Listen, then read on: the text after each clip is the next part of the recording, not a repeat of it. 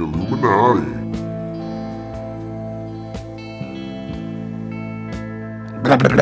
Ladies and gentlemen, it's happening. You need to prepare your minds for the communist coronavirus crackdown coming to crush all of your freedoms. Chaos emanating from every facet of the liberal left and even the Republican right. We're all going insane. But luckily, the folks over at the Show have a solution. The perfect remedy for your ideological health. Get ready for the new wave of hypothesism. But first, you need to head on over to knowledgeconflict.com and get your Ultra Eagle Patriot Formula supplement. Now with extra zinc to give you extra strength to fight off the communists and win the war with the liberal zombies and the boohoo baby cancel culture. And if you order now, shipping is half price. You'll earn double Patriot Wing Wang points. What's a wing wang point, Alex? It means triple rewards on all your next purchases of all colloidal silver products and iodine supplements. And now we'll head on over to the Show to help you heal in this time of great conflict. They're going to dive deep to help you learn more on how you can win this war. Hypothesism, ladies and gentlemen. We have the documents. Hey, Katie, do you have any scuba gear? No, why would I? Well, today we're going to dive deep into the mysteries of hypothesism. I do have some barn boots if we're going to wade through some poo. Isn't that what we always do? I think so. Well, and on that note, we're doing Hypothesism 102 today, which means we're going to delve. Let's use the word delve instead of dive. We're going to delve a little more deeply into what exactly is hypothesism. We're doing this for our listeners because we yammer about this stuff, but we really didn't even know what we were talking about to begin with, right? Yes, you guys passed 101 by listening to the last episode. Some of you we need to talk to after class today, though. Some about some fudgy grades. I also have some erasers that need to be cleaned. Okay, so I'm gonna write sentences on the board. Exactly. No, it's not like that. No. This ain't school. No. So this week, we've over this period of making the podcast, we've come up with hypothesism. I think we've always kind of been practitioners of it. Practitioners. Yes. That is why we're going to have lab coats. Yes, we are. We're going to end up talking about lab coats for an hour, just so you know. So. Oh, that's a great way to spend some of your time. And actually what we're going to talk about is we came up with 3 eyes. On our logo, we have our triangle with the eye in the middle. And what's interesting is the whole way hypothesism works is you have an impression of something. Like any topic out there, you have an impression of it, and it's a combination of what you've learned through experience or, really experience. Let's just think about it. It's not even a combination. It's what you've experienced defines and develops your impressions. Well, with hypothesism, the second part of the triangle of the 3 eyes, we call it, is investigation. You should always be investigating. If you're not investigating, I kind of feel like you're dead. Really, because investigation ceases when you quit having a brainstem that's working. So you're saying anybody who is not in law enforcement or journalism is dead? Well, I think that we're all investigators. That is true. We are all journalists and we're all police. If you've ever been up at 3 a.m. We're detectives. Going down that YouTube rabbit hole with the Bigfoot porn. Yes. You're definitely an investigator. And if you do enough investigation, you come to the 3rd eye, which is insight. Your insight should always be challenged. In the sense, I guess your impressions should always be challenged, and then through investigation, you get new insight. Every angle of the triangle should be challenged. And if you look at a triangle, the points are all connected. You are always in a state of these 3 eyes. Yes. And it's not linear. You might have an impression on the election right now, but you might be doing an investigation on the Rona. And you might have a new insight on how you eat your breakfast cereal in the morning, or if you even should eat breakfast cereal. If the election and the Rona affect how you eat your breakfast cereal, though, there might be an issue there. What would that issue be? Something going on in your brain. I'm sorry, I just want to know how you'd connect those dots. That's fun. I just thought of having a bowl of Rona-O's. Rona-O's. So, there might be a breakfast cereal out there that looks like good. Rona's, right? Yeah, if there's not, then we just gave somebody a really good idea. Hey, Kellogg's. I would buy some Rona-O's. General Mills. I'd like to crunch those suckers between my teeth. And get some of that Count Chocula money. Do you know I haven't had a bowl of breakfast cereal in, I can't even remember. I just ate 5 Count Chocula cereal bars. What is your impression of those bars? They were delicious. My impression was amazing. So through your investigation of eating 5 of them, what's your new insight about the Count Chocula bars? Diabetes. And there you have it, folks. Hypothesism in a nutshell. That triangle works on everything. Yes. I do it all the time because I have a lot of impressions on a lot of random things. Yeah. Well, with any idea, we start with an impression of like what we kind of know or feel or have an impression of any idea. Like just an example real quick. So like with dogs, right? Okay. You make impressions on dogs. Like if you're friendly to a dog and then the dog sees you again in like a week, its impression is that you're a friendly person. Mm-hmm. Its investigation was, I came up to the person and it didn't kill me. Okay. And then its insight is, people are friendly because of this. And that's, but not all people. And not all people. And that's experience. It's experiential learning, which is a very good type of learning.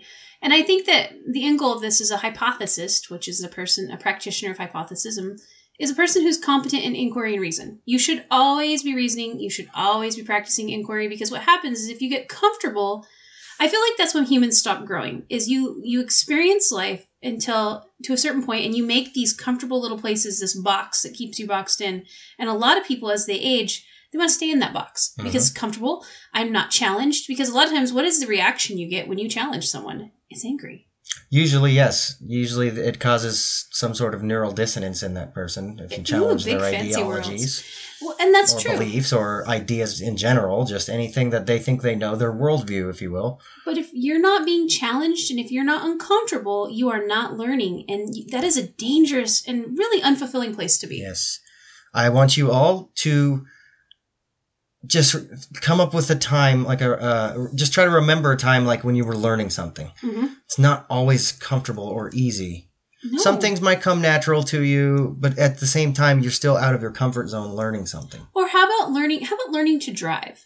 That's a good example if you guys are drivers. It's something we're all capable of doing as a human. Absolutely. And some people it comes more naturally than others, but there are aspects of it that might not be natural and to everyone. You know what I mean? Like there's some part of driving that might have been terrifying, but you had to do it anyways. Yeah, I remember the first time I got behind the wheel of like the student driver car. Okay. I'd never driven it. I think I've backed out of a garage one time in a car. Really? To move it so we can get the table saw out and cut some wood. That was your only experience? That was it. So I was terrified because like now all of a sudden I'm in this, 2,500 pound steel box with an engine with thousands of explosions going on just a couple feet from my face. Okay. And I'm supposed to be in control of this thing and not having any experience whatsoever taking control of this thing. That was terrifying, wasn't it? It was definitely nerve-wracking. And I was not in my comfort zone. Because I knew I had this idea that I could cause a lot of damage or possibly kill someone or myself with this thing if I operated in the wrong way. And do you know that all knowledge is that way? Like our decisions that we make with the knowledge that we glean could cause harm. Yes. And so and I don't think people take that into consideration a lot. That knowledge. A good example of this is the subreddit Hold My Red Bull. Or Hold My Beer. Or Hold My Beer. Yep. Those are both very good examples. Those are very nice anecdotal evidences of what happens when sometimes you're just going to do without considering the outcomes. Yeah. And that is where investigation comes in. I think that, if we didn't have brave people that wanted to go out and be like, hey, you know what? This here might make this better. There's still going to be some negatives that come with that investigation, and you've got to be brave enough to push through it. Yes. Bravery is required to learn, I think. Yes. You have to be brave enough to challenge your worldview when new information is present. And with the internet, it's taken a lot of the action out of it, really, because now to learn things, you just have to hop on. You don't have to go out. In 2020, it's more complicated because now you have to have like an account for everything. That is true. You have to have a username. Some of us have like 20 email addresses because they're all full of spam. But I digress. I'm just joking. You don't have to go fight a lion to learn how to tan a gazelle hide. Or I don't know. That's a lame example. There is a lot of information present to us right now. In fact, I think the most terrifying thing for me these days is am I taking in an impression from, or am I taking in knowledge that's fake? Weeding through things now is a bigger challenge than ever before. Yeah, because there's just so much more information to weed through. Mm-hmm. And actually, so much more information that is not correct or is just bullshit or just memes. I mean, you have to also be able to stay focused on the internet when there's so much entertainment to be had as well. Well, and that's the impression. I put this under impression, self-control. I think I'm going to go into a lot more depth as I write a lot of, and I'm going to write a book about this. But yeah, hypothesism is still a work in progress. It is. And I think self-control is a big one. If you are spending 2/3 of your day on YouTube rabbit holes, you might need to stop and get up. And why do I say that? Well, self-control is something that's important to practice in all parts of your life. Yeah. If you are engaging in one thing at the expense of all other things, because you know what? If you're sitting on YouTube, are you outside getting your vitamin D? Exactly. I mean, there's so many facets to life. I think we talked about this a couple episodes ago, but it's like no matter what you're doing in the present moment, you always could be doing something else for better or worse. Yeah. And how do you balance that? I think that's a large part of the triangles is it's like... Yeah. It's self-control. But mindfulness obviously is the only tool to really help with that. Not the only tool, but it's a very powerful tool to help with self-control. And I think that's where community comes in. And I think that's a lot of the reason why you and I have really wanted to grow this is community helps keep you accountable. Absolutely. If you have a community of people that actually legit care about you, and they see you engaging in behavior that, one, is not your normal pattern, or two, that you're really down, or just, you know what I'm talking about? They'll say, hey. Or any kind of destructive and or self-destructive behavior. Tendencies. If you, a person who, you may not react well to that person coming to you, but it is going to stop and give you pause. Yes. At some point. And it might not even be in that moment. It might be 10 years from now after you've done all the drugs. But at some point, you're going to be like, hey, that person actually cared. Why did they care? Right. I've had moments like that in life where someone will say something to me and then 15 years later, I'm all, oh, Katie, you have these moments of clarity. And you can't do that if you're not, investigating constantly. Exactly. So again, it's just, we're trying to really... break things down. Yeah, we're trying to be as informative as we can about why this triangle of eyes is important. Well, and it's hard because we haven't even figured it all out yet. And I think that's another thing that's really important in our thing is humility. There's so much hubris out there. There's so much I know, or I'm an expert, or it's been determined, or the votes are in. And it's like, well, that's true. In this moment it is. But like I said in the last episode, they thought the appendix was a useless vestigial organ. And it's not. No.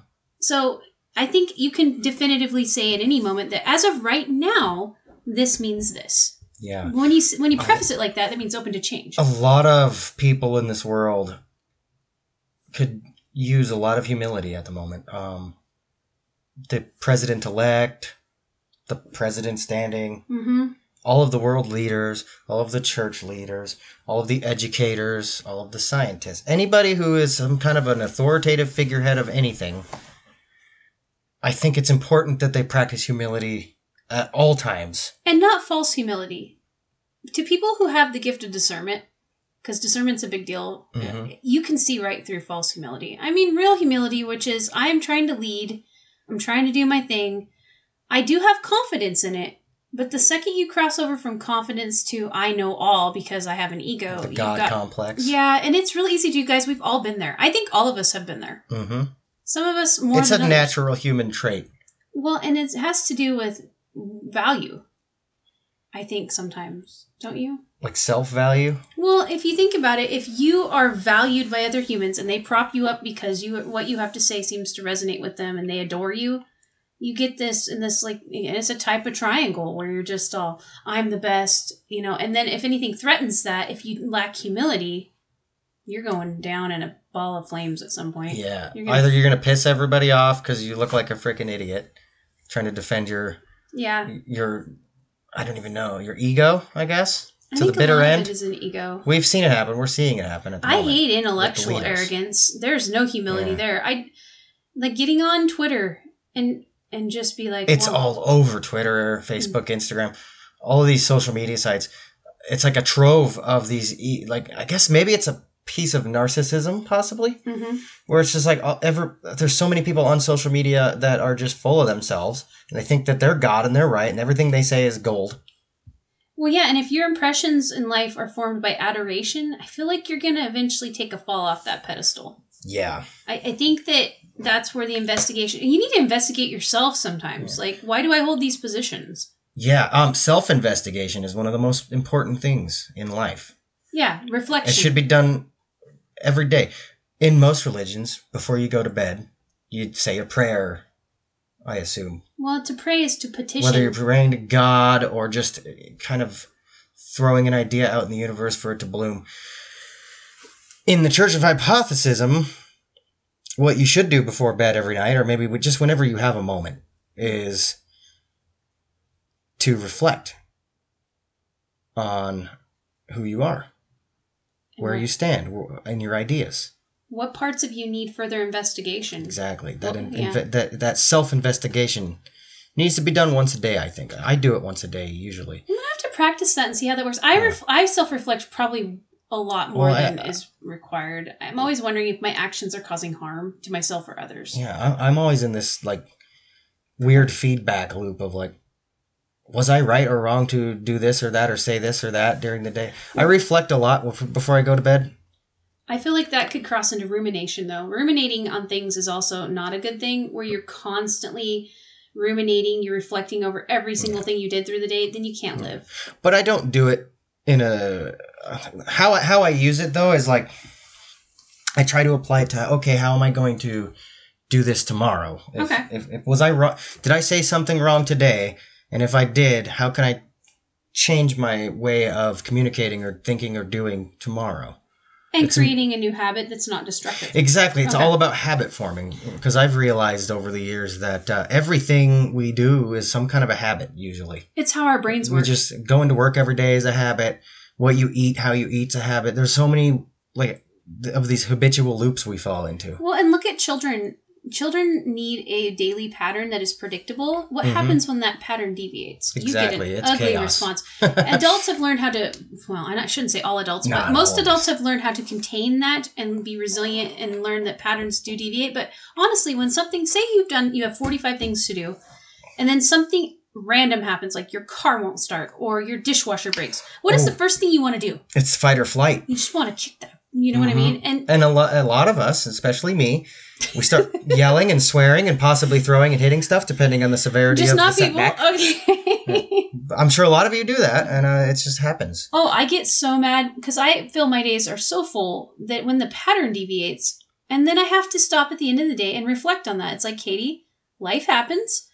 You can't control anything. All you can control is how you respond to it. Yeah. And how you feel about it. And it's kind of stoicism in a sense. It is. Kind of weaved into everything. It is. Because it's like, you may get mad. You're going to have an emotional response. Well, that's biochemicals. You can't help that unless you have unless you're a sociopath. Mm-hmm. And then it's just not going to be I'm not going to Dexter my fridge. Because I'm not trying to generalize. I'm trying to generalize as little as possible. But I just know a lot of people will have an emotional response to like a setback like that, like your car won't start. It's a good example. Exactly. Like you have all this stuff to do today. It's like, oh, it's only the beginning of the day and bam, the battery in your car is dead. Oh, you get pissed or scared, whatever. There's a lot of different emotions, but you're going to get an emotional response, and it's going to instill the fight or flight mechanism in you.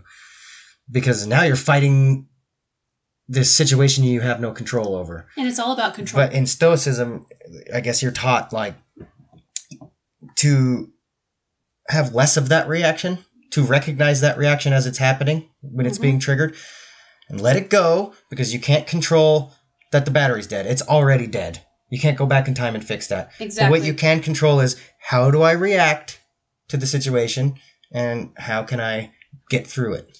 And that's the point of the 3 I's, is if you continually practice these 3 I's, you're going to constantly be in revision of your worldview. Mm-hmm. And I think all of us need to do that, because your worldview is not something that you just arrive at like frosting a birthday cake and putting a cherry on the top of it. It's something that should be in constant evolution throughout your entire life, because, you know... It's never a finished product. It is never a finished product. And when you realize that you are not in control of any external factor... When you actually truly recognize that in your form, I think magical things happen to you. Absolutely. I think you realize what you can control, and you start making your behavior patterns, because like you said, it's all about patterns, like streamlined. Yeah. You know, and then you can get good at things. It's just like anything, you know, the more you practice, the more ingrained it's going to be. Like you can start doing it in your sleep. So the more you practice better reactions to scenarios or better reactions to differing like information that challenges your worldview, yada yada yada. Exactly. The more you practice, you just self-control, resilience, and self-growth, and all this stuff. The more naturally it comes to you, the more easy it's like muscle memory. Well, yeah, because your brain has muscle memory. That's how your neurons work. It's just like once a neural pathway is set, it's a lot easier for the electrical signals to go through that pathway than to write new ones. Now that brings me to the whole nother issue of it's hard to write new neural pathways. Oh, and the older you get, the harder it is. What we're telling you to do here, what hypothesis is about, is making those new neural pathways. Yes, and if you get your brain used to it, it's not as hard on you. It's hard at first. It is. And that's, I think, a lot of why we get so uncomfortable learning at first. Well, because it's like, oh, now your brain's in overdrive trying to write new paths in through your brain. That it's like just physically uncomfortable because your brain does it just takes a lot more energy to do that, a lot more resources. So and it's the philosophy behind all training. If you think about it, like let's go to boot camp. My husband was in the military. I asked him about when it comes to combat training, it is training to the point that it is a reaction that you do not have to think about it. They run the same drill, and I think many times as it takes for that to be an instinctive reaction to the scenario they're training you for. And I think if you can train your brain to do impression, investigation, insight every time you come across something that makes you uncomfortable, eventually that process will get easier. And then when you are faced with something uncomfortable, you aren't going to have this. My blood pressure goes up. You know what I mean? Like you're going to be able to cope with it. And we're not experts. We're not perfect. Nobody is. Now, having said that, I've been working on this myself in my life. For example, I noticed that I was emotionally reacting to the crap that my kids pull, and I started to get mad and yell at them and stuff like that. I noticed that that's not very good. That's not going to actually get the results I want. It's just going to make, more chaos happen in my household. So what I've been practicing is as soon as I get mad, walk into another room and breathe for a minute and try to think about how I'm going to deal with this situation in a non-harmful way to my psyche, their psyche, all of that stuff. But the more I practice that, the easier it's getting that when that trigger happens, my brain automatically goes, I need to walk away. At first, that was really hard. I was like still struggling with that for weeks. Now it's starting to eat more easily. It's just natural now. Just because I've written those pathways now. My brain knows the trigger, which is kids pissing me off. And I might flare up a little bit. I can feel it, but that's that trigger. I hit that trigger and then I'm walking away naturally. So it's like, well, that's a good it's just a good example. I also think it's important to note here that give yourself the grace to fail. Because I bet you that there has been moments where you failed and yelled anyways. I have moments like that all the time. I've had to retrain my entire brain on how to eat and take care of myself. I did it all.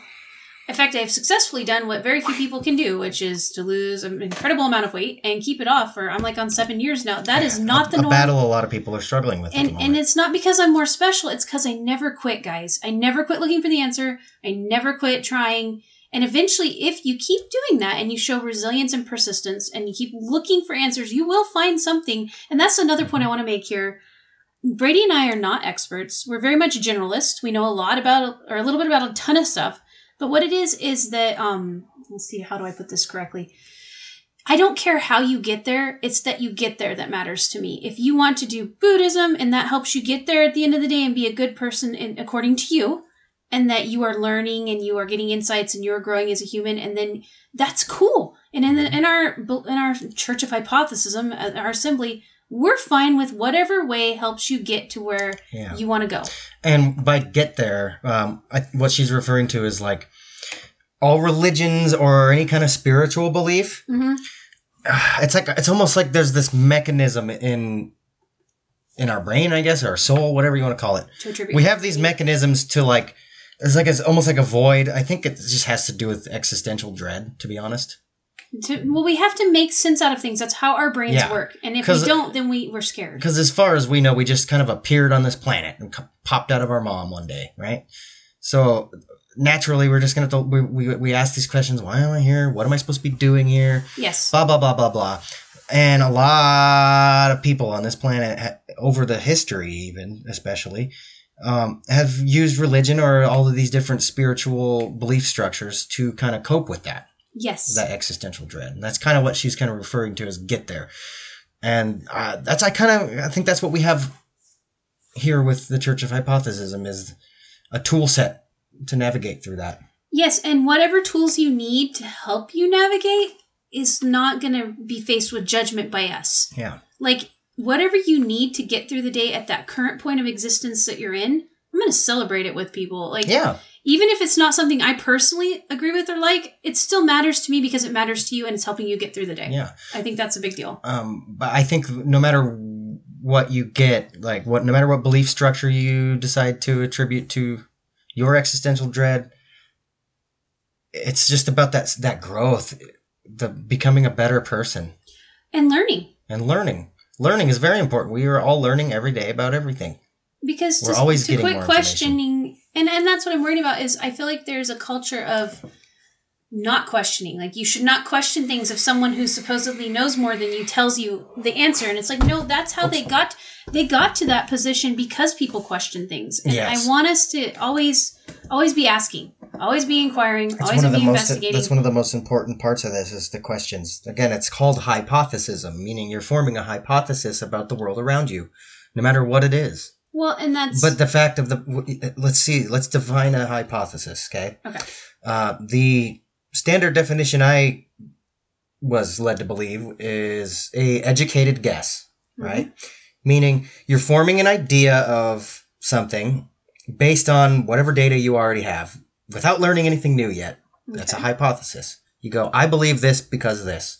Well, yeah, because you have limited evidence. It's just, I have a starting point for further investigation. The only reason you will ever form a hypothesis is in the quest to gain more knowledge. Because usually a hypothesis has to do with like science. All good science starts with, I believe this is going to happen because this. And then you have to run the experiment and you get the data from the experiment and it either supports or challenges that hypothesis. But a hypothesis is not an admission that this is going to happen for sure. And it's not anything like that. It's not set in stone. It's just, here's what I believe because of this. But it's a question. Yeah, it's a supposition. And it's based on limited evidence. But it's a humble thing to have. Well, you're putting yourself because you're admitting out there you don't too. know yet. And I think that goes back to humility. And I also think something to bring up here is fear.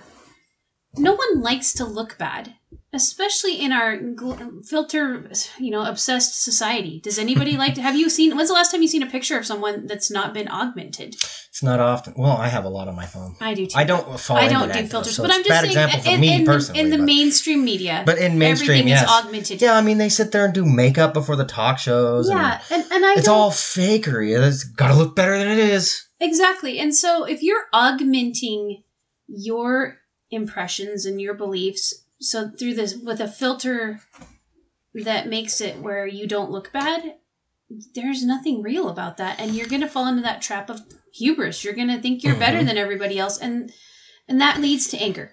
Yes, I feel like right now we have a lot of hubris going on, and we have this diametrically opposed group of people now, where it's like they have so much of their identity derived from their beliefs, their political beliefs, that we are seeing people crying and dancing and just all of these weird behaviors that I do not attribute to just political beliefs. It's just social. It's social issues. Chaos. Well, just the social issues that are going on in the world right now. We're still evolving as a species, mentally and physically. Like, it's proven that we're able to take a lot more radiation than we used to. That's true. Because of all of the electromagnetic signals that are constantly in the air now because of Wi-Fi and 5G and all this other stuff. And I'm not going to go down the conspiracy rabbit hole today. As fun as it is. As fun as it is. But there's a lot more electromagnetic frequencies going around. So our body has to adapt to that because evolution is just an adaptation to the environment. That's all it is right now. And we will adapt. We're not going to discuss the whole creationism versus evolution theory because that's not what the evolution I'm referring to. I'm not talking evolution from single cell organism to now. I'm talking about the day-to-day actual adaptations we go through to survive in the world we live in. That's just how life is. That's how life has persisted so long. Well, Jurassic Park, life finds a way. Yeah. Yeah. So, But also we're evolving mentally to, like, for example, there still isn't a clear precedent to operating social media responsibly. No one knows. We have a lot of ideas. We have a lot of hypotheses on how to do it, but we just don't have enough data. Well, that's where we're figuring it out. We're now observing how people are using social media. These social media companies have plenty of data. They're observing how we use it, and they're using it to basically get us more hooked on it, because that's what every company does when you want to sell a product. Well, look at automobiles. They came out of nowhere. Uh-huh. And then within a short amount of time, everybody was in them. In the beginning, though... people started dying. Yeah, people didn't wear seatbelts. Look at all the things that have evolved. Yeah, safety. In 100 years of Traffic the safety. automobile. Yeah, seatbelts. When it started, airbags. there was no roads to speak of. Paved roads. It was still cobblestone in some places. And with social media, we're in that same exact thing. We're only, realistically, 10, 15 years into this. Well, here's a good example. We're going back to cars. Mm-hmm. Again, there were cobblestone roads and dirt roads and basically a lot of bumps. Well, for the ponies. Cars didn't start with suspension systems. It was rough, man. People were getting back injuries from hitting bumps. Yep. That led to the invention of the suspension system for a car. We need to absorb some of these blows to the vehicle frame so that people don't get back injuries. They recognize that's a problem. Their hypothesis was, I believe these back injuries are being caused by this vehicle hitting a bump, and there's no mechanism to absorb the energy. And how do you do that with communication? And that's what media is communication. And I think that's why hypothesism is important, because we are basically putting it on you.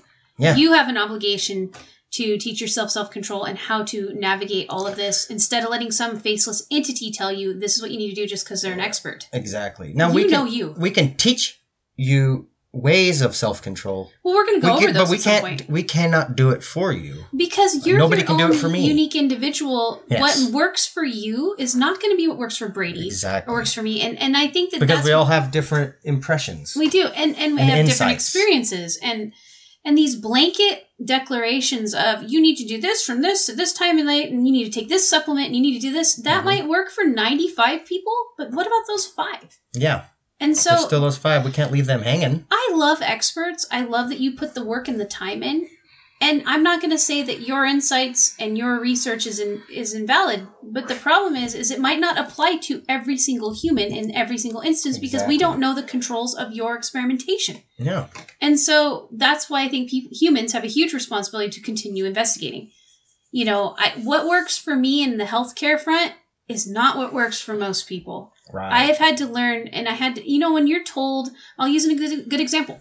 When I was a kid, you were told if you ate a low-fat diet and you exercised, you would be skinny. No. I can unequivocally prove to you that is not exactly how it works. Well, for everybody. But at the time, that was the common knowledge of the time, and they had proved that through scientific study. Mm-hmm. But what we found out now is that fat's not the enemy. That there's all of these new things that we've added to that. The conclusion was incomplete. And it was a good conclusion based on the availability of the data that we had at the time. Mm-hmm. And so don't throw it all out. There's still probably some knowledge there that is useful to the collective of eating, but it's not definitive. But so that brings up a good point. You have to prepare yourself mentally for the possibility of your conclusion being incorrect.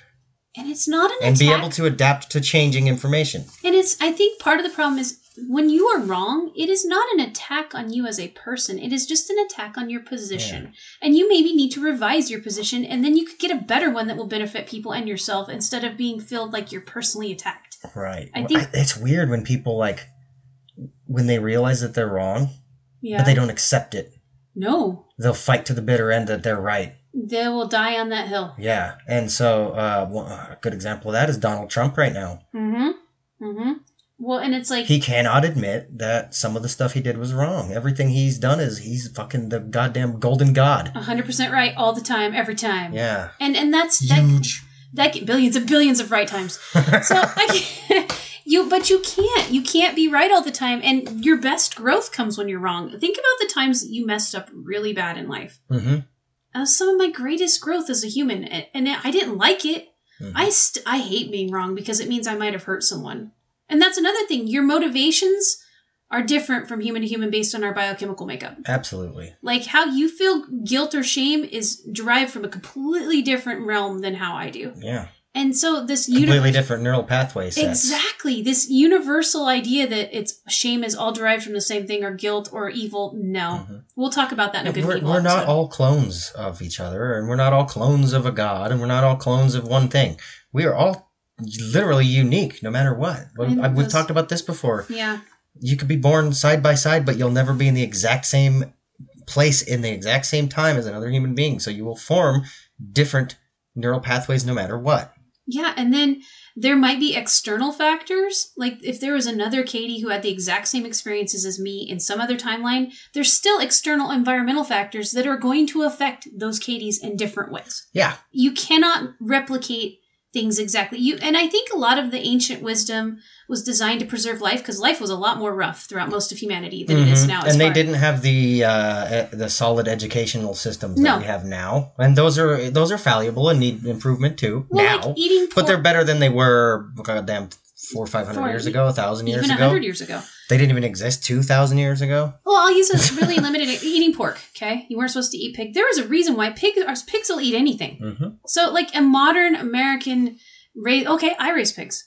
They live on concrete. They are fed, like, they don't eat like people, like, and in the ancient times, they would eat corpses. Mm-hmm. They'd eat everything. Yeah. Just whatever they could fucking digest. So they needed the calories. Exactly. And so you eating that was more of a danger for you as a human at that time, but then it is now. But now we've developed food safety standards, and we have a huge database of knowledge on why certain foods are dangerous and why they're not, and how to, like, make food safe when you're preparing it. And so that's they didn't have that at the time. They didn't even know what that was. They didn't know what bacteria sanitary kitchens and convection ovens and stuff like that. Tapeworms were. They just chopped something up and cooked it over a fucking fire, or maybe in a brick square with a fire in it. Life was harder then. And that's why revising your worldview is so important, based upon the availability of new anecdotal evidence. Mm-hmm. And you do not have to be a doctor. You don't have to be. This is all just about you solely.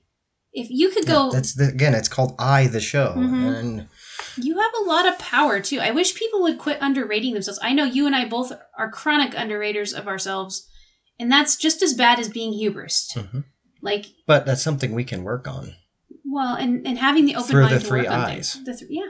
It really does work. Yeah. Investigate, and try to apply it to your situations.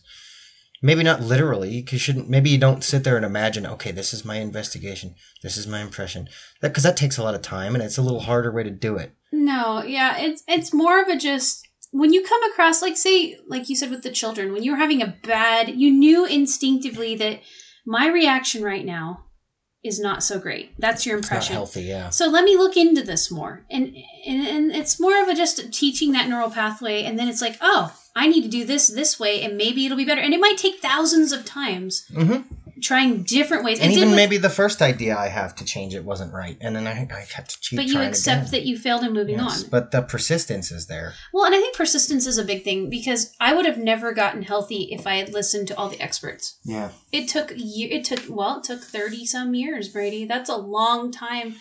And a lot of people I see give up, and it hurts me. And that's part of the reason I'm doing this too. I don't want you to give up. I should have gave up, because I at one point I was almost dead. And then I'm like, no, I'm very stubborn that way. Like, you don't give up. You don't need to. You know why? Because you're the only you that is out there. What I've seen through observation, and it's probably just exactly what happened to you, is like sometimes you have to reach a certain point, a low point, to even recognize you need to change. And to really have that breakthrough. And there's no shame in that. It just, the fact of the matter is, it does happen. Shame should only enter the equation when you're willfully hurting others. Yeah, that's a whole thing. That's a whole other thing. But if you're not intentionally hurting others, why should you feel guilty about it? I'm going to go ahead and assume that you listeners aren't going out there intentionally hurting others, and I hope you're not. But you should feel some shame if you are. And why are you? And take some time to reflect. You do need to take some time before you go to bed to reflect on that. Why am I doing this? Maybe there's an underlying reason you were bullied or something. I don't know. Everybody's different. I'm not going to sit here and try to generalize everybody has the same problem. But I'm just making an example of, like, you got to look inside yourself and figure these things out. Well, and I don't think you get I've done it my whole self-control life. until you have a lot of self-reflection. Self-reflection, like you said, taking a little bit of time, not in a woo way. Well, if you want to woo way it, that's fine. But do some mystical yoga. That's cool. You can do it during your yoga. I don't care how you get there. I care that you get there. That's important to me. Yeah. So, and that's something maybe coming from the faith traditions that we came from as kids, that was not encouraged. No. You only could get there through this one certain path. And if you notice, most traditions are that way, and I don't buy it. Well, here's what most of those religions are doing is like doing kind of what we want to do. They're a community, a family, a group of like-minded people who have these belief structures, right? Mm-hmm. But their goal, their end game is to get to heaven and maybe force their loved ones to go to heaven with them because they're selfish. That is, yeah. I'm sorry, I have to literally, that's kind of what it seems like to me. That's my hypothesis on it. If you truly love someone, they should come to their own. But that's good intentions if you look at good and bad, subjective. But from where I'm standing, that seems like something selfish, even if it's a good intention. Like, this is what we believe heaven is, and you're definitely going to want to go there instead of hell. That's good, and there's nothing bad about wanting your family to be there with you, if that's what you believe. Exactly. But at the same time, it's selfish to force your belief structure on them so that they go to heaven with you because you don't want to be alone without them, or maybe you care. I don't know. It's like dragging someone to a guillotine because you think it's a good idea to get your head lopped off, so they should too because you love them. Yeah, but my point is the end game for those religions and belief structures are to go and be with God. Mm-hmm. Okay, not everybody wants to do that or even believes there's a God to go be with. Well, and you shouldn't never judge them for that belief because they just have a different impression. They have different insights. They've done different investigations than you. And shouldn't you celebrate them where they're at? Yeah, celebrate them where they're at and, love them where they're at. If you have advice that's objective on their specific things in life they have to change, that's one thing because it's what people do. That's why there's a bajillion self-help books. Well, and I also think when you have a relationship with someone, then you could talk to them frankly about things. Yeah. But our goal is to do like have a community of people who just want to better their life and to snuff that existential dread and try to find a place for themselves in the world. Try to find out where they belong spiritually. Or if you are in like a Christian religion or a Jewish religion or any of these standard religion structures that are out there, or maybe you're a Buddhist or you're into like, or maybe you're an atheist. Crystals. Maybe you could wear a fucking crystal around your neck all day and that's okay. But I encourage you to go talk to somebody with a differing belief structure just so that you can get ideas. Try to pick out the commonalities because there's always in any opposing idea, there's always something in the middle that's the same. I believe that truly. Well, and then to keep, there's always something to take. There is, and I think that as long as our group of people, there's a lot of us out there and we don't say much, is we always are inquiring. We're always asking questions, but we don't feel like we can because we'll feel like we'll face judgment. Yeah. I never felt like I could be completely honest in my line of questioning because I get in trouble. And I don't want anybody to ever feel that. I feel like no question should be off limits. It may make us uncomfortable, but it should be asked. Yeah.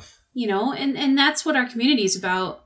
I think there's a great need for people who are looking for meaning. And you can't find meaning if you're alone. That's true. It's a lot harder. You can find meaning if you're alone.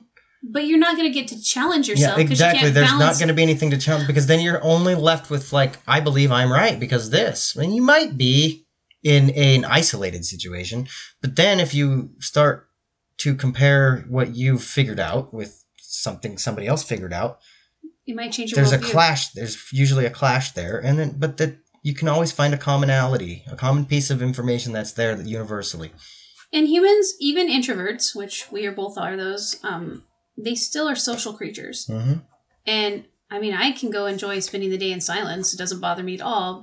But to be challenged, you've got to bounce your ideas and your impressions and your insights off other people. Mm-hmm.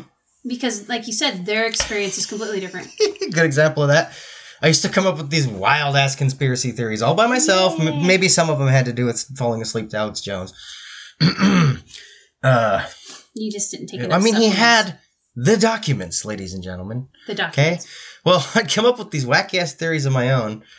And I was like, I'm sure about this, right? But once I started talking about those with people, and I felt uncomfortable doing that. I'm like, everyone's going to think I'm fucking crazy. But once I got it out and had that discussion, I realized, man, I'm full of shit.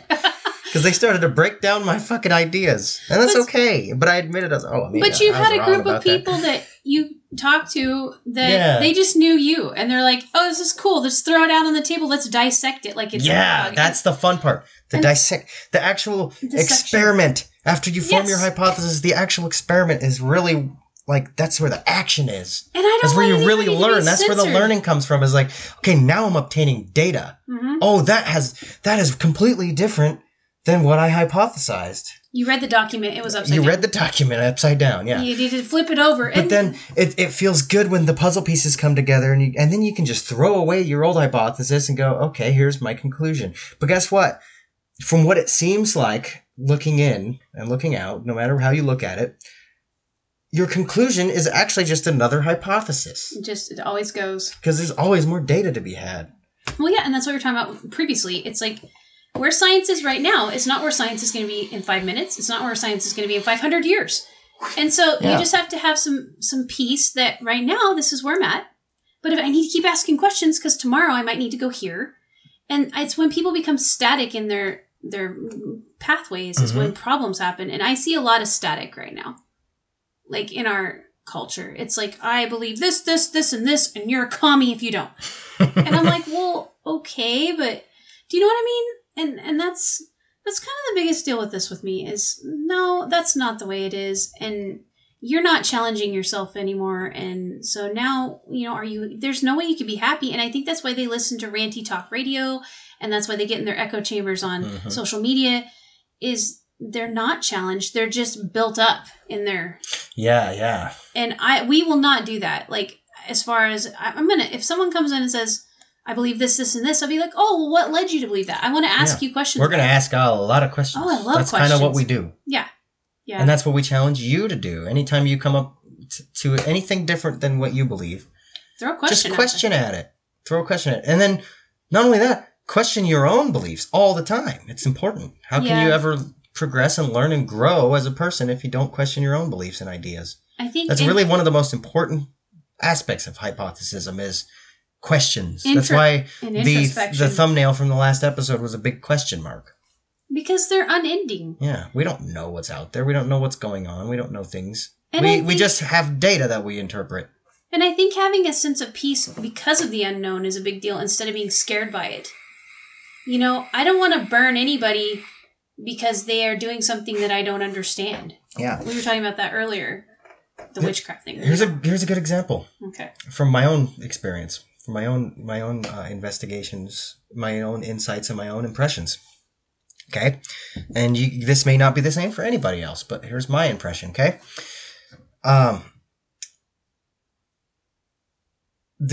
Just specifically with the afterlife. We'll just use this as an example, okay? Mm-hmm. I find more comfort admitting I don't know if there is an afterlife or what the afterlife is. Okay. Because I know that when I die, I get to learn that. I guess, somehow. If you want to call it that. But I just have more comfort not knowing and admitting that I don't know than I do like trying to say I know when I have no data to support that. Then it feels weird. So faith, the concept of faith is disingenuous to you, really, is what you're saying. That's how it feels to me. And I know not everybody else. Like, but just my own personal impression is like, I really have no data to support any idea of if there's an afterlife or what it would be like if there was an afterlife. Some people do believe that there is an afterlife and they have all these details that they've made themselves believe in. And that's okay, but I would love to question you and learn your, like, what data do you have to support that? Yet you're not threatened by their position being different than yours. Yeah, because then if I go, oh, that is actually a really genuine piece of data, that might help me to form a new idea of that. But I have more comfort in the big question mark, I guess, than an exclamation mark. But yet your mind is open to other options, right? I mean, that's what you're basically absolutely. saying. Because I don't know. I would love to learn that. Well, that's a humility thing, though. It's like you're basically saying, and see, that's just it. I feel that lack of humility in other traditions is like, I know definitively, and you're going to burn because you don't. I don't like that kind of stuff. It's like, well, you don't know definitively. You believe definitively. Yeah. And on that note, I'm not going to say you should just say you don't know. No, you should not know. Because you don't know what I'm just saying I feel comfortable not knowing because I would love to learn what's going on there. And again, we're just talking about just one specific example, but everything. I'm not going to sit here and say, you should not know. How dare you say you know? I want to say, instead, how do you know? Why do you believe that? Give me some data. Well, Let me hit some data. I can't form my own opinions without data. I'm getting tired of being told I have to hate or discount an entire group of people because they like one specific person or ideology. It's like, well, I can't, because one, those are individual people and I don't know where they're at and they might like just one thing about that, but that doesn't mean like the racism thing. I get so frustrated with you're just a blanket racist because you like one thing. That really bothers me. I don't understand it because I've met so many individual different peoples of all different classifications my entire life, and I've never actually met someone that is truly racist. I've met a lot of people that exhibit racist tendencies. Yes. And pretty much all humans do. And that maybe is a blanket statement. And what I mean by that is most people say things that can be perceived in a way that is not nice. Basically, what you're saying is like some people just have these stereotypes to go off of. That's the data they were given. That's the impression they got. That doesn't necessarily mean that they want to slit someone's throat. Yeah, it doesn't mean they want to commit a genocide of that because and they're scared. And the more they're put into these groups by... Maybe some people do, though. That's the... Well, and there are. And you know what? I'm probably not going to get along with those people, but I'll also listen to them. In fact, I've met... Again, even with something you could say is evil...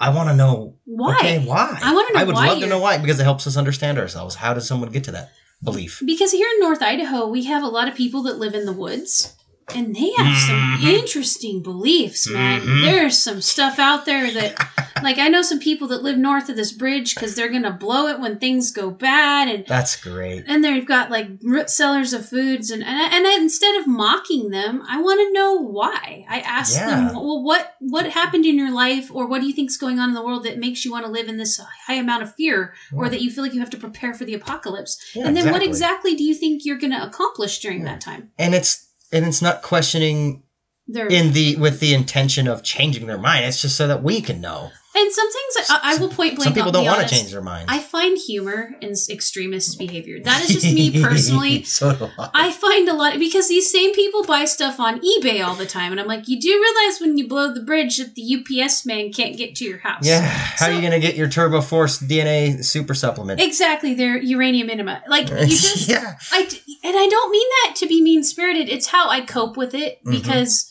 to me. I don't feel like I have some friends that they will not drink coffee, but they drink a ton of Pepsi. Yum. They both have caffeine in them. I am totally on Team Pepsi. I don't care what anyone says. Well, but I'm just saying I'm not going to that's why I don't. I'm not going to hate you if you like Coke. But sometimes I have to drink Coke because McDonald's only has fucking Coke. Oh, McDonald's. But you're on Team Coke. I fucking love Pepsi. Sorry, I digress. That's okay. Digress, and that's what I'm talking about. But that's your opinion. That's what you like according to your biochemical makeup. But my taste buds aren't your taste buds. That's what I'm talking about. You might like Coke better, and that's okay. But I want to know why you like Coke better. Yeah, and I'll tell you why I like Pepsi better. And it doesn't mean we're ever going to come to an agreement, but at least we know each other. Do we have to hate each other? We know each other better. I don't like either. Does that mean we have to hate each other? No. I'm sort of. But you better fucking like Sprite, or I'm gonna kill you. I don't drink pop at all, so there. How dare! How dare you? You Greta Thunberg. You call yourself an American? You Greta Thunberg. How dare you? Dare you? I'm sorry. I just have never liked pop, and that's funny. I'll drink it once. Soda for all you people who use the word soda. We're gonna get so much shit for this episode because of our beliefs. Challenge us, damn it. We like it, though. And that's another thing. I am not offended if you don't like me. Come at me, bro. Come at me, bro. Cancel me. Cancel culture? I don't give a fuck. Well, we don't make any money anyways. What are they going to cancel? Exactly. We need to cancel. There's always another platform. There's always Good luck. I'll find one. We know because we like Alex Jones, band.com. Like, band.video. I'll go on band.video. We will. Guys, come on. Well, and that's just it. I think one of the biggest tenets of hypothesism that I really like, aside from Brady laughing right now, is I'm not afraid to be challenged by differing beliefs because I know we're all at a different place. Yeah. And we've all experienced different things. And I want to hear them. But if you like Coke, fuck you. And for $29.95. Pepsi's better, and I swear to God, if you don't fucking start drinking Pepsi now, I can't like you. I can't respect you. Okay, I don't even consider you a human fucking being. The podcast is going to end after this episode because apparently Brady can't respect me anymore. No, I'm obviously I'm joking, guys. Well, you're going to have to disclaimer it because there are people out there that are taking you seriously. I do not hate anybody for liking Coke, okay? I feel hated. But again, I would love to know why you like Coke. And this is a weird example. I feel hated. We went down this rabbit hole. My feelings But it's as an example of how hypothesism works. I want to know why you like Coke because I would love to know, like, okay, is it salty or whatever the fuck? I don't know. Well, this is a weird example because I don't know why people like Coke so much compared to Pepsi because I like Pepsi more. So I'd love to have a conversation with you about why you like why any of your ideas are different than mine. That's the example I'm making. I kind of went off the rails. A more mainstream example, furries. I don't really understand but I've met some furries and they're nice people. I do understand that there is furries. I do understand that they get off on it. I would love to talk to somebody and pick their brain and wonder why do you get off on that. It's not good. Whether it's going to change my mind or not, maybe I'll get into it. I just want to understand you more. maybe I'll get A kink's a kink. I'm not kink shaming. Hey, I'm not shaming you. No. I literally I don't understand it. That's all. But instead of being afraid of stuff that I don't understand, I want to know more about it. Trying to kill it. Mm-hmm. Trying to kill it. You know who you are. We're throat killing here. But instead of pushing it away, I want to embrace it and go, why is this a thing? And we don't necessarily want to practice it. Like it's not an endorsement of it. I just would like to know your motivations. I don't see if you do find me out in the woods in a fucking bunny outfit. It's because I inquired a little too hard. Well, I inquired a little too. You inquired no, but most likely, harder. Most likely, I'm not going to find myself out in the woods wearing a bunny costume. But I would love to know why people do that. That's just another example. I mean, I had a pretend horsetail out of a tree or a pom-pom for like at least the first 12 years of my life. So, I mean, I have no judgment there. Why are some people turned on by Bigfoot erotica? It's obviously a thing. I've shown you the documents, ladies and gentlemen. We have shown you the documents. Ladies and gentlemen, I have the documents right here. I mean, they're on Amazon. Hundreds, if not thousands of people are getting off to Bigfoot erotica.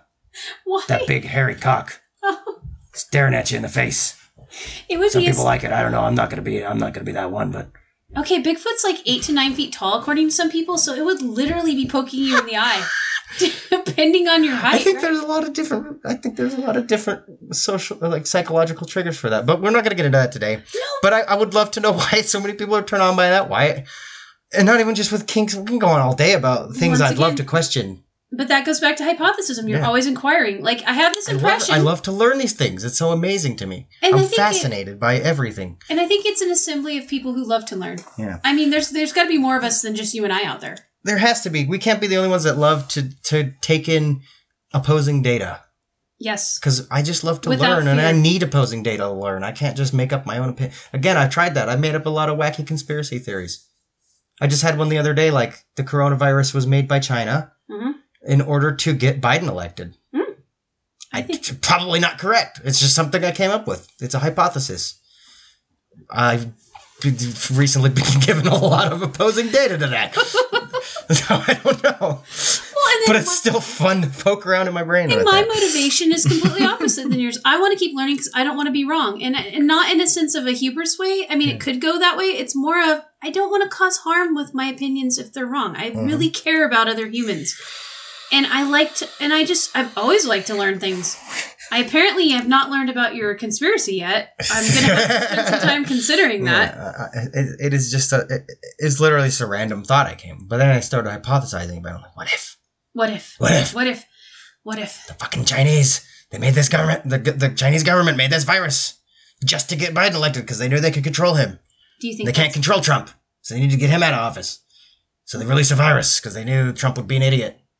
So I don't know, guys. I'm just throwing shit out there.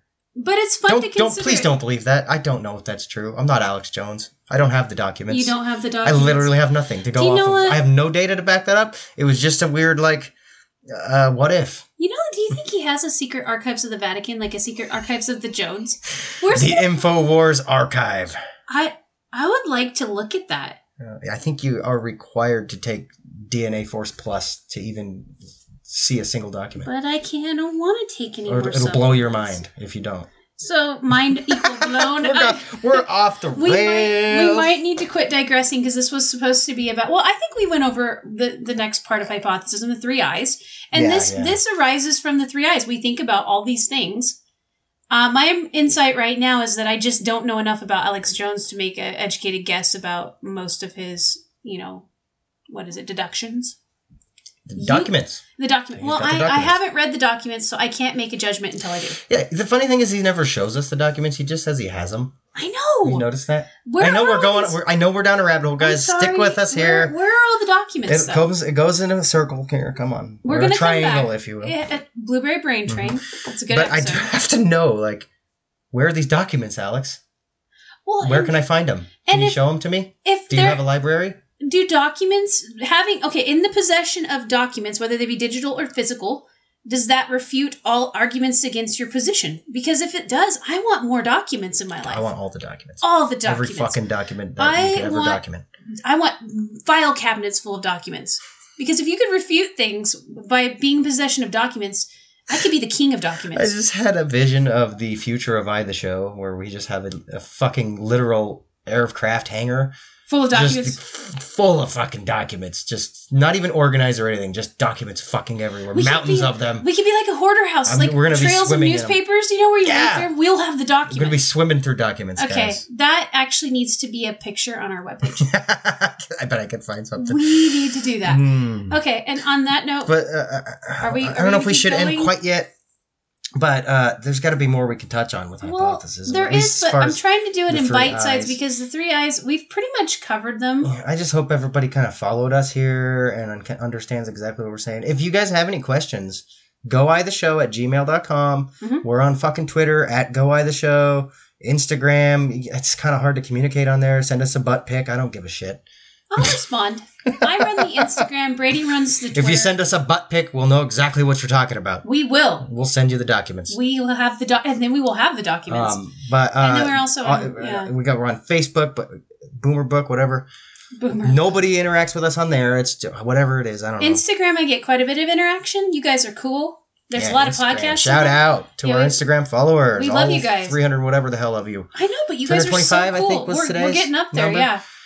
A lot of you are really neat, and I really like how creative you are. But spread the word. Get this podcast out there, please. We need your word of mouth at this point because marketing is disgusting in this and it makes us feel dirty. Yeah, I don't want to beg for Patreon donations. No. I don't want to fucking buy advertising space on Boomer Book. No. There's so that we... But we want to build our assembly. Yeah, we need to build this. We're going to build this church, you guys. I want you guys to challenge us. You guys are now missionaries. Ooh. You guys are now missionaries for the Church of Hypothesism. Spread the word. We're not building brick and mortar churches here. No. But we are building ideas. Yeah, the walls of our church are built on the ideas of others. Yes. Ooh, that was sort of nice. There's no bones under this church. No, we are not going to bury a skull. Well, we might have the documents, though. We've got to bury a lot of documents. We could make some of them juicy ones. The pillars of our church are the documents. That's not very stable. I think that's the point. It's a good analogy. But seriously, guys, we need you guys to spread the word. The Show podcast. We're on Podbean. We're on Google. We're on all of them. Except for iHeartRadio and Pandora. We'll get there. We're working on it. It's just so... Just like the 3 eyes. I'm a little bit lazy when it comes to opening up a new platform because I don't like making new accounts. Come on, don't judge me for it. Like the 3 eyes, we're a work in progress. Yeah. We always are. We're figuring this out just like you guys are. Exactly. But it is up to you. Really, it is. Mm-hmm. We can only spread the word so far with our own mouths. But please, if you would, share us to your friends. Share the episode link. Put it on Twitter. Put it on everything. We're going to make stickers soon. Put our stickers up all over town. Oh, yes. And I'm working on the manual, the Bible of the Church of Hypothesism. Mm-hmm. I'm working on it because I feel like there's something big here for all of us. And it's not there will be. Again, we're still working on it, but if you guys want to be a part of it, jump on in here. We always talk to us. Actually, get a hold of us. Maybe eventually I'll start a Facebook group. We do have to have some kind of a communicative platform of sorts. Do we want to do But at the moment, all we have is email. Yeah, and do you guys tell us where you want to meet up at? If you want, I will put the work in on Discord and those places if you guys want to meet there.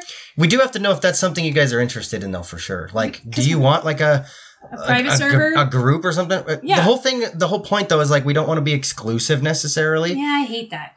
We want to be all-inclusive because everybody could benefit from the tenets of hypothesis. Yep. And so, but we need you guys to spread the word of that. You guys are your own reverend doctors. Reverend doctors? Yeah. Well, I am the high priestess. I like that. Yeah. Obviously, I'm gonna get as free. the founding members, I'm going to get free coffee. We're basically deities, so We are. Well, aren't we send all? us your worship. Go by the show at gmail.com. But you guys are the Reverend Doctors. You will make it happen. Spread the 3 eyes. And on that note, bye. Bye.